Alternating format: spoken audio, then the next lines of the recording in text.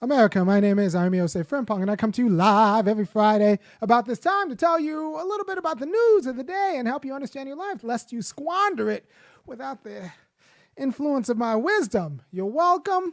And today I'm going to say the quiet part out loud, and the quiet part is freedom is having other people work for you. I'll tell you that again. Freedom is having other people work the world for you to consume. And justice is going to be about being participating in the system so that you also work the world for other people to consume. Right? People think that, well, freedom's just doing whatever I want when I want to. You don't want to do that in a hostile world. This is always a hard argument to talk to Americans about because Americans romanticize nature. But my dad's from Ghana, and in Ghana, we know that nature kills you. Outside, everything about what you see here has been made for me by other people. And because it has been made for me by other people, I get to do this show for you. You're welcome. And I emancipate your mind, and the people who made this microphone and this computer and that curtain, they emancipated me.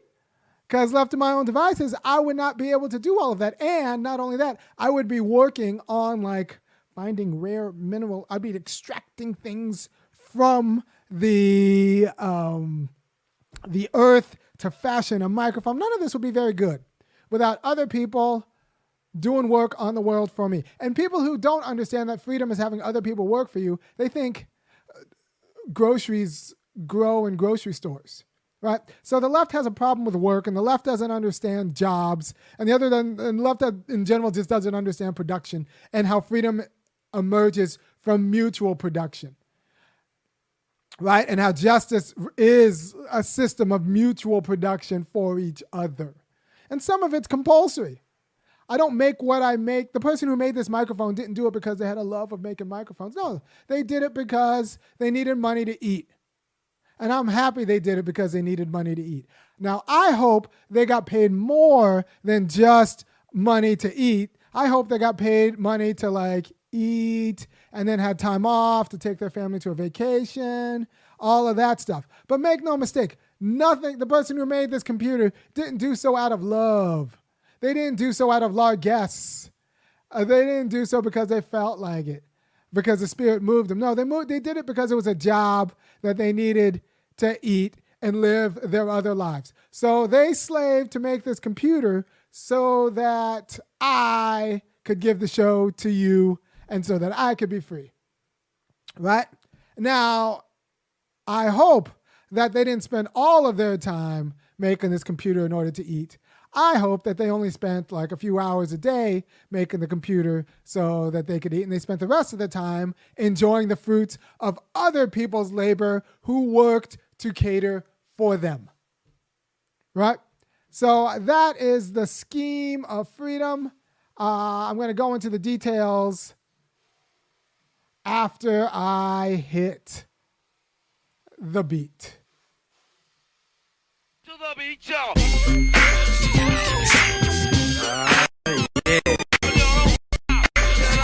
Sound good to me. Never change the ways for the world or the government. If I was the president, then I would state facts. You leave it up to me, I'll paint the White House black and ain't no future in your front.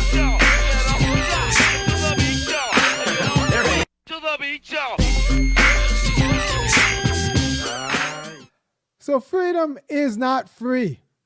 Freedom is having other people work for you. Other people.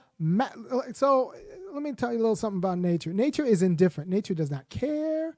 Coronavirus does not care. Nature does not care if you live or die. It's got its own ends. Outside of my place, I got a tree that's kind of looming over my house. I know the tree does not care about my roof. They don't care. The tree does not care that I need to get that tree removed. But removing trees is actually a little bit more expensive than my budget allows right now. But the tree does not care if a limb goes down and kills my children. The tree does not care. Nature is indifferent. And farmers know, a lot of people romanticize, a lot of non-farmers and hippie farmers with trust funds romanticize farming. They know that it's a war against nature. It's like the first forever war. Farming is a constant pitched battle against nature. Nature is not on your side. Nature is indifferent, right? So, like there is no freedom in nature. No, that freedom is war. You're always fighting nature that wants to kill you. Cancer is natural. And we have entire R&D departments that are organized to eradicate cancer. And this is why people who want like free goods, everyone should get free goods. All of those free goods are the work of other people. Free healthcare. How are you going to talk about the people who build the hospitals? Who's going to pay the people who build the hospitals? Who's going to pay the people who staff the hospitals? Who's going to pay the people who minister to my needs? Right? You think they should work for free? You think they should have to work while you just kind of like not work? No, everybody works to provide a service so that everybody else can be free. Because if you're not doing that, you're just a taker. Right? So freedom is participation in a scheme that allows you to take advantage of everybody else's work. Right? Because nobody's free if nobody's working. Right? And I'm saying this now for a few reasons. I'm going to hit this argument hard when I go on Breaking Points on Monday. Crystal's having me up to Washington to do her show for her. And let me take a second. Some of you guys might know every now and then I used to go on Rising with Crystal Ball and Saga and Jetty. And, Crystal took a lot of chance on me. She took a chance on me. She saw some of my videos, saw some of my tweets, and was like, I want that Negro to talk on my show. And you know what I did when I went there? I talked. And you know what she did? She would have me back. And I know as soon as they hit the end button on my interviews, she'd have to have hard conversations with the people who paid her salary about like, well, I think he's very actually incisive in what he says. And it's kind of interesting and challenging in a way that's provocative. She would have to have all those hard conversations on my behalf. And there's only one itty bitty segment that didn't quite air, but all of the other ones aired pretty much uncut. And she didn't have to do that. She did that for me, and I'm going up to be on our show Breaking Points on Monday, and it's going to be a hoot, I suspect. And if you know who Crystal Ball is or their show Breaking Points, go ahead, go over there, check them out. She's trying to do a thing. Saga's trying to do a thing, and like I said, they gave a chance. They kept repeatedly giving me chances because I think I was providing value. But it was the kind of value that made their corporate sponsors a little bit uncomfortable. And I support what they do. They supported me because I think they support the truth, or at least an interesting truth teller. And I'm grateful that they had me on when they did, and that they still have me on their show, Breaking Points. All right. So what I want to tell you is that freedom is not free. Freedom is the product of other people working for you. Right? And justice is going to be a matter of you working for them in a way so that's not asymmetrical. Right? So why do we think that freedom is just about a subjective choice to be able to do what I want, regardless of the world? That like the world is so indifferent to you that if you're doing what you want, regardless of the world, you're on the world's terms. Right? Like when the avalanche is coming down at me, I am free to try to fight the avalanche or to run away, right? But that's not real freedom because what I'm interacting with is determining the character of that interaction, right? So I need to be interacting with something that has been produced, right? I need someone else building a retaining wall to keep the avalanche from me, right? So the world as it's given before it has been masticated by other people's work is actually suffocates freedom. Right? Not only do I need the world as in nature masticated for my production for me, I need other people masticated. I need them cultured. For me to be free, I need you guys to raise your children. Like for black people to be free in these United States, we need better white people and white parents. We need them to be like prepared to secure us, like to recognize our justice claims. Black people won't be free until there's a better class of white people. I know a lot of black people don't want me to hear that. They think, well, we can be free on our own. We can be free without them. No, not only do they own stuff and run the laws and the institutions and can sanction the tanks.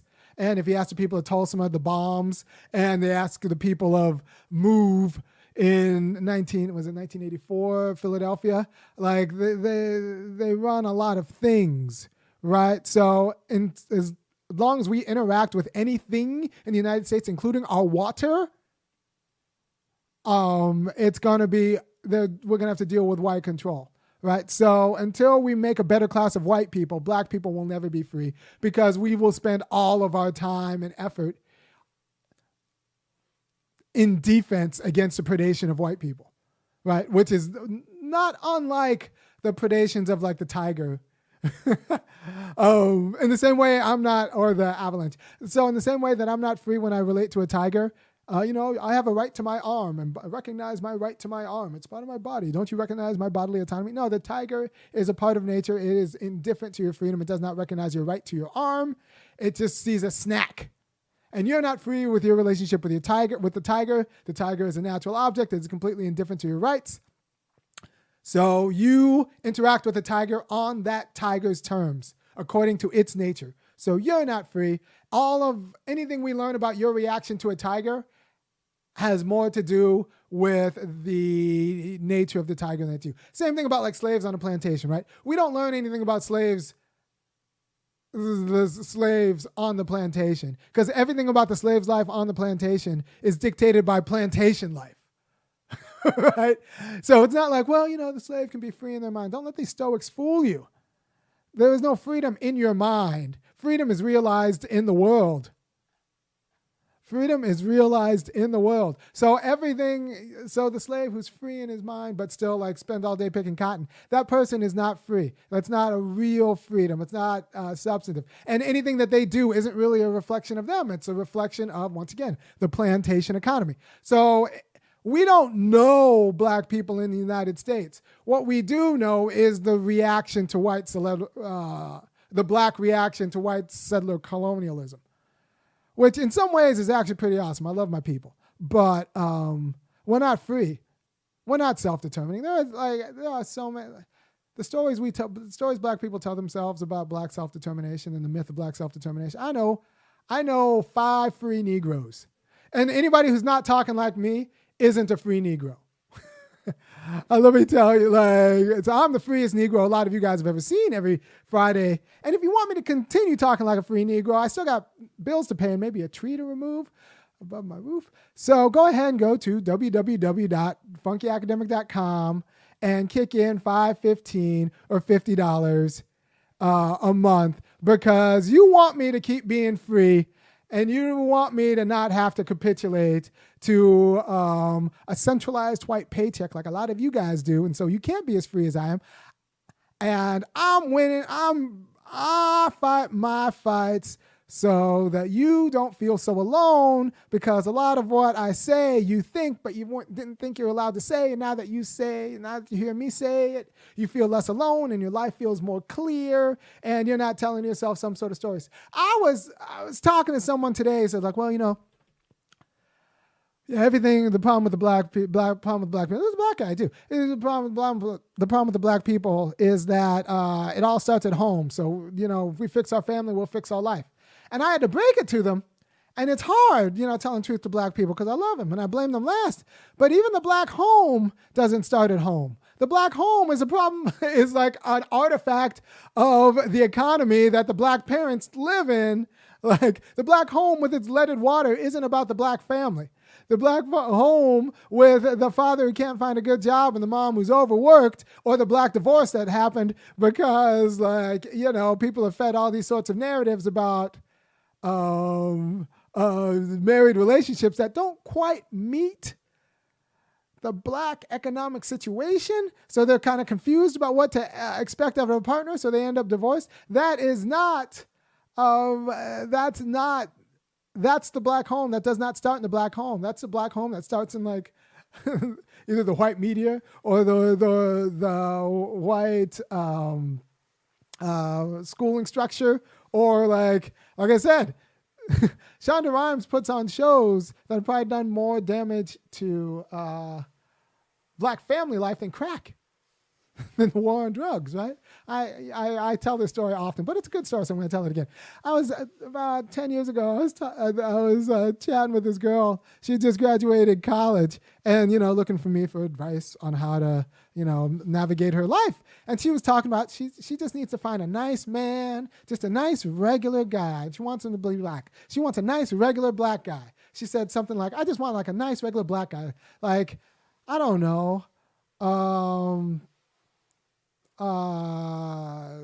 she didn't say oncologist. The anesthesiologist. That's what she said. She said, "I just want a nice regular black guy, like an anesthesiologist." Honey, there are no regular black anesthesiologists. By the time you're a black anesthesiologist, there's a story about you that that almost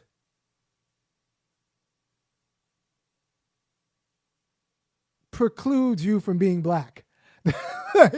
So the idea of a regular black anesthesiologist, there's already a story there. You're already in the top whatever percentile of black people that you've had some definite non-black experiences by the time you're a working anesthesiologist.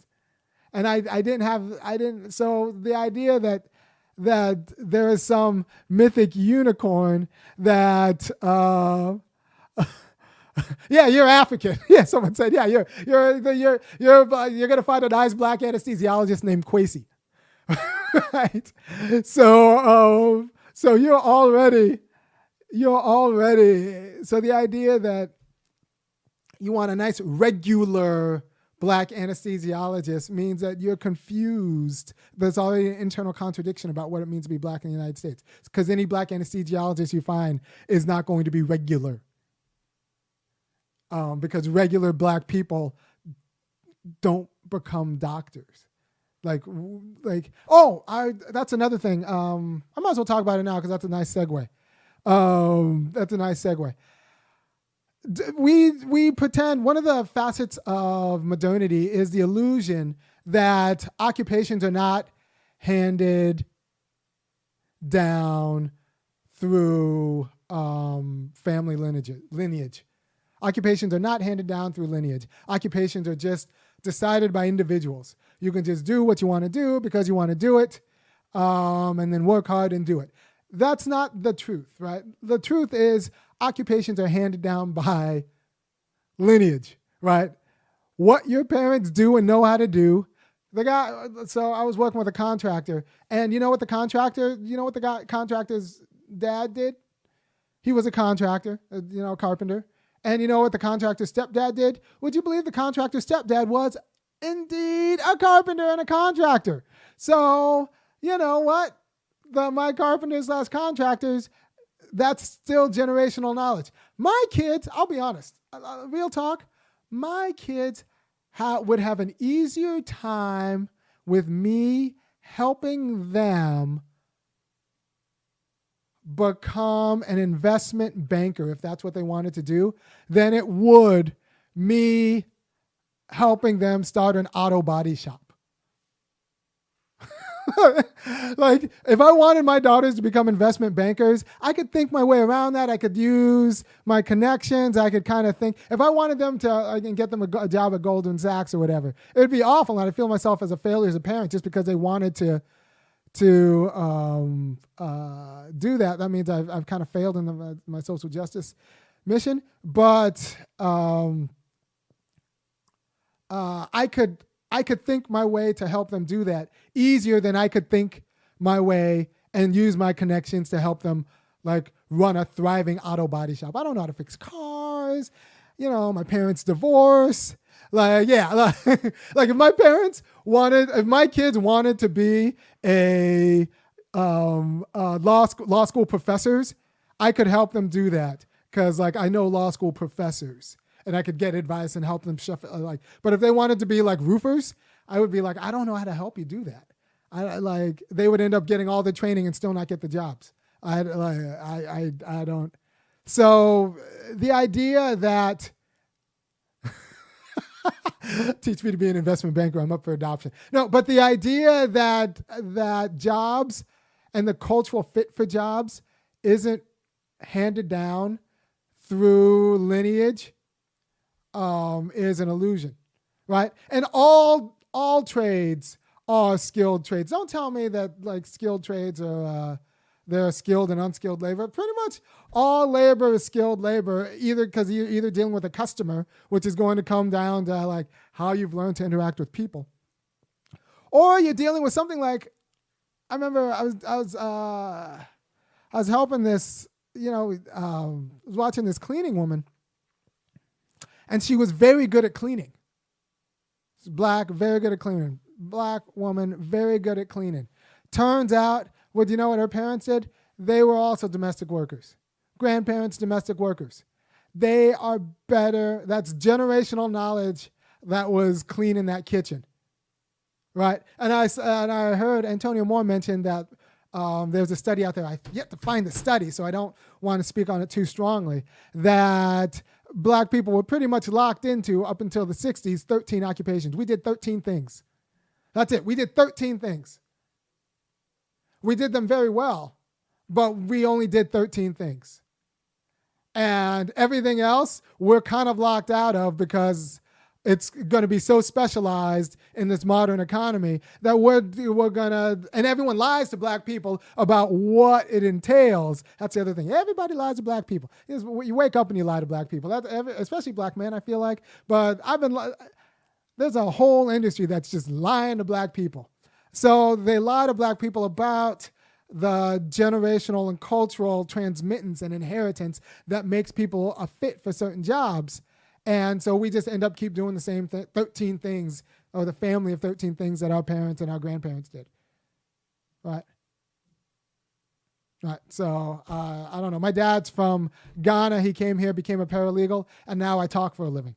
Right. So my dad was like a quasi lawyer, and I'm a talker. That's not that's not an accident. That's not an accident. And my dad came from like pretty high class in Ghana. That's also not an accident why I feel pretty comfortable saying what I want in front of anybody, right? Because my dad had the same class effects from Ghana. He comes here, becomes a paralegal, and now I talk, right? Because knowledge and cultural knowledge is generational. All right, so Mike, last week I took a vacation. I know you missed me, but I'm back, and I'm back for good. I took my family to a music camp. It was like a family music camp. It was beautiful. My daughter is 6, plays violin. My other daughter is 8, plays cello. And we all went family music camp. But the teachers there, you have to know, of course, it was all like string instruments, so everyone was white. I was the only black man amongst a sea of people. And but you have to know that the people there were like all of the other families at this family music camp.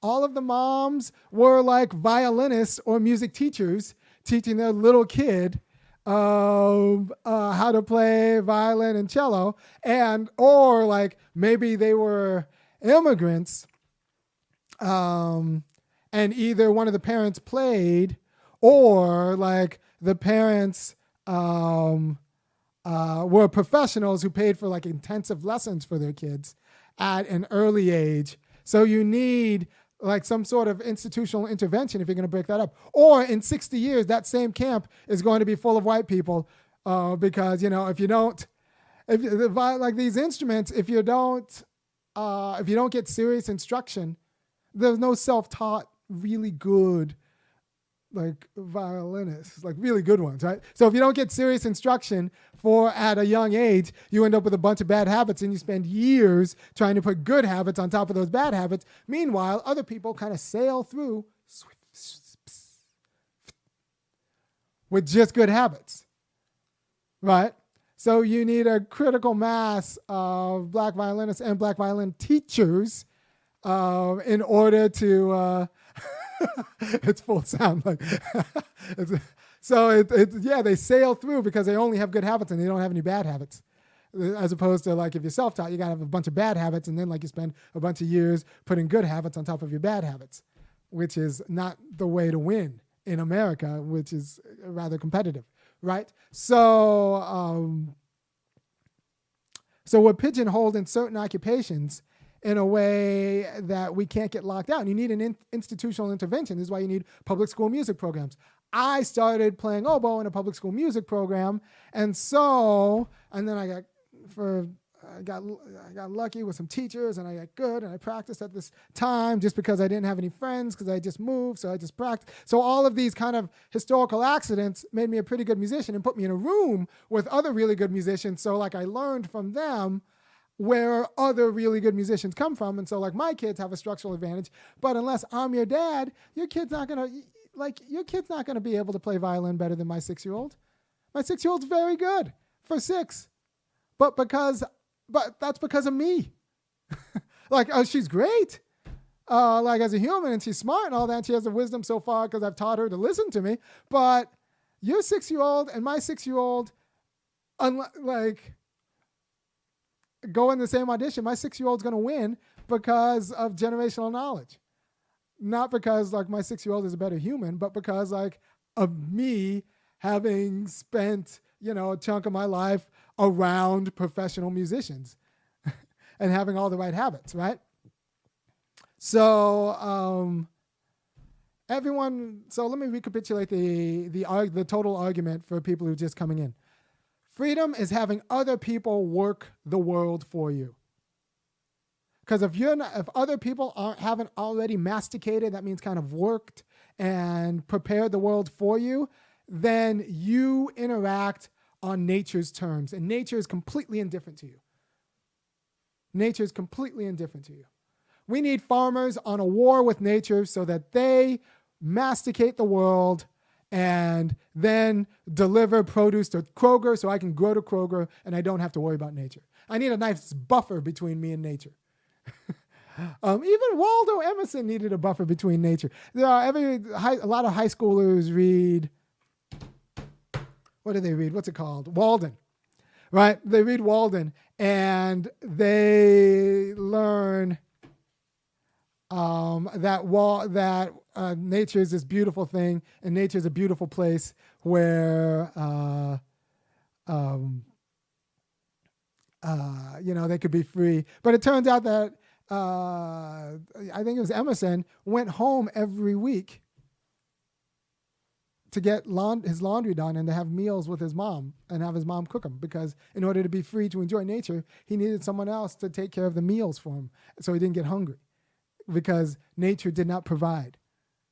Right? That's what they don't teach you about Walden in school, but it's true. You can look it up anywhere. So freedom is a matter of having other people produce for you, and justice is going to be produced is the system through which everybody produces for each other, so that not only do you produce for other people, but you have other people producing for you. And so it's very important for justice that the trash person, who does not do it because they like trash or because it's their love, they do it in order so that they have money. It's important that the trash person has more than subsistence money, and has more than enough time off. So while they take my trash to the dump, they also have weekends and a reasonable short day and a good retirement, so that they can enjoy the life, and they can spend their disposable income enjoying the world that other people produce for them.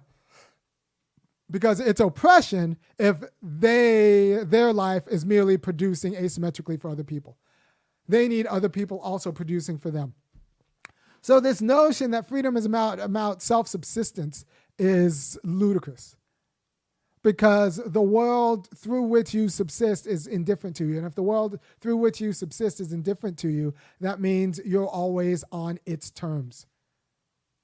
Right? Freedom is about having other people produce for you, with you in mind, through these various schemes, I can talk about later. This is why, there's my last video before I left was on this city ordinance in Greenville, South Carolina, which is funny because my mom now lives right outside of Greenville, South Carolina, that Negro women were to be put to work. Negro women were to be put to work. Why were Negro women to be put to work? This is 1918. Well, Negro women were to be put to work because that was a city ordinance. I'll put the whole caption. That was a city ordinance because it turns out that a lot of black men were fighting in World War I and they were getting the regular pension sent home. And with their soldier's pension, their wives could quit their crappy job working for Miss Anne for pennies and stay home and watch their own kids as opposed to watching Miss Anne's kids, right? And so a lot of these women were, instead of going to clean Miss Anne's house and doing her windows, were watching their own kids and like loving that life as a housewife. And Miss Anne did not like doing her windows. It encroached upon her family freedom. So Miss Anne felt less free because, Thelma or Aunt Jemima or whatever wasn't working for them anymore, right? So the state had to force black women to go back to work in order to secure the freedom of Miss Anne. Because freedom is having other people work for you. Masticate the world for your consumption. And that's so what that means is you can look at that and say, that's horrible. These women had to go work for Miss Anne so Miss Anne could be free. Or we could think about maybe we should have domestic help be subsidized and organized like we have trash. Because it used to be the case you used to have to either take your trash to the dump or burn your trash yourself. Now we have professional trash people who take care of your trash. And that's made everybody a lot more free. Now, what if we had a team of professionals that was well-paid, professionalized, unionized, worked 32 hours a week or whatever, at huge wages, subsidized by the government, and we did it like mail, where they would just go from house to house and just be the biweekly, once every 2 weeks, I guess it's bi-monthly, housekeepers for a family. And we just did that as a matter of right in order to secure family freedom. Because I've talked to people with housekeepers, and they live nicer lives. Cleaning house, having your house cleaned every other week really allows you to be a better parent for your family. It actually allows you to do other things because it's nice having a clean house so you could read to Junior and all that stuff. So maybe we should think about that as a matter of right. And instead of understanding that as a luxury, we should understand that like Miss Anne did and said that in order for Miss Anne to be Miss Anne, I need someone to do my house. But unlike Miss Anne, we're going to pay these people. We're going to give them time off. It's going to be a job. We'll treat it like firemen, where you could retire at 50 after I've always heard fire people retire early. But anyway, it should be like the military, where you put in your time and then you get a good retirement for the rest of your life because you've done a service to the nation. And so you should be paid well, and it should be a good job that's heavily subsidized because it's important. It's not a luxury. It doesn't I don't think it should be a luxury. I think it would probably keep marriages together and keep a lot of people more happy and just make everything more manageable. And this is what Miss Anne knew. And so Miss Anne in 1918 got on the phone to her husband, the city council person, and said, we got to get these Negroes back to work. We got I need my maid back for me to be free. I need my maid back for me to be free. So there's this. So once again, there's this idea that freedom, that people are self-subsistent, and freedom is just being able to do whatever you want when you want to. When really, a part of freedom is being able to do what you want in a way that's bounded, as other people are providing for and catering to you, right? That's going to be a part of freedom. And for it to be just, that means you need to do your part in providing for and catering to them, right? In the United States, we tell ourselves about how the market kind of sorts this out. I provide a service to you, you provide money to me, and so, and then you get paid based on the quality of service you provide. Except black people know that if you're a stigmatized population, you don't really earn what you're worth in these United States, right? Stigmatized populations do not work at the fair wages or working conditions. So you need interventions just to make sure that's the case. Also, Once again, if you get some sort of value out of what I do every week by eating the risk to say things that you'd be a little bit scared to say yourself,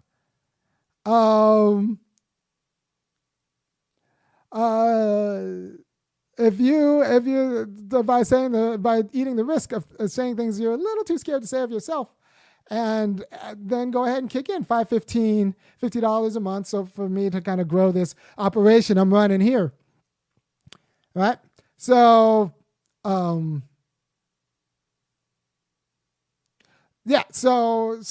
what's the problem with something like a UBI, right? A UBI is a universal basic income. You give everyone $1,000 a month. First of all, you can't do jack with $1,000 a month.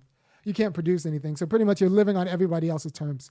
You don't have power to do anything. That's not actually making you a productive member of the system. You're just a consumer of other people's stuff on other people's terms at other people's prices. Because at $1,000 a month, you can't make moves. You might be able to maybe pay your rent to your landlord, but you can't buy an apartment. You can't save up for a down payment. $1,000 a month, that means when your transmissions go out, that's 6 months. That's a wrap. You need a new car, that's a whole year of your UBI. So $1,000 a month isn't real money. So that's the first problem with the UBI. Second problem is it denies the fact of production. That in order for any of us to be free, other people have to work. So it creates a system of makers and takers, as opposed to just finding really good and appropriate age and ability appropriate work for everyone to do, and then paying people to do that age and ability appropriate work. Like, I think the government should directly hire people at $25 an hour, $30 in many cities, but just to do a lot of work that rich people pay black people to do. I want the government to pay black people to do for other black people. Like I said, we could have everyone get a cleaning service that comes to their place, their crib, once every 2 weeks, and the cleaners themselves get $25 an hour. $5 an hour subsidized by the host family, and the other 20 subsidized by taxing Bezos and Gates, because Bezos and Gates wouldn't be able to live their lives. You try to take Bezos and Gates' cleaning person away from them, they will feel oppressed. If Oprah's personal chef were taken away from her, she'd be heated. She would feel oppressed. All right? Right now, like, the entire business community is feeling oppressed because they can't get people to come back to work for them for $8 an hour, right? So but we all need this work done. Like, we need this work done, or we're going to get inflation, and all of us are we have production problems because we don't understand the importance of production. And this is on the left even more than the right, because the left thinks, like I said, like, food grows in grocery stores. At least the right knows that, like, people have to work to produce culture and material goods that all of us, and someone says robots. So robots aren't going to do the work. Robots aren't going to do the work. And you can tell me about robots doing the work when we get class sizes for my kids down to 6. I want class sizes down to 6, and then you could say that, like, well, we know we have to worry about automation. Till that happens, there's more than enough work to be done. It's just that all of that work is being done for the top 10%. They have the housekeepers, they have the drivers, they have the infrastructure to get what they need, get all their needs met so that they can think great ideas. They're the ones who are living the life that a lot more people could live if we just acknowledged that their freedom is purchased by other people's work, and that all freedom is purchased by other people's work. And so for a system of justice, everybody needs to pay in with work and then be compensated very well for that work that they pay in. And then we just tax the top to cut a shortfall. So, like, you talk about everyone should deserve health care. Yeah, but who's going to provide all that health care? Other people. That means we need some sort of system that compensates those other people for providing health care. And those other people might not want to provide health care. They might just do it for the money, which means we have a class of people who actually work and then a class of people who actually take. And that's inappropriate, right? So everybody works, everybody gets paid, everybody takes. And that's the way you have a just society. But for that, you need direct hiring to make sure that the private market just doesn't exploit black people because of the history of anti-black racism. And, blackness in America is tied to trying to get us to produce for them for cheap or free. And that hasn't gone away. All right. So thank you for taking the time to be with me. And come back next week. I'm going to talk about infrastructure. By the way, once again, I'm going on Breaking Points with Crystal Ball and Saga and Jetty on Monday. So keep an eye out for that. That should be pretty fun. You know me, you can't, once I get there, I'm actually going to be in studio, so I'm not on any sort of leash. And that's just going to be hilarious. And hopefully that will, you guys will see it next week. Take care and good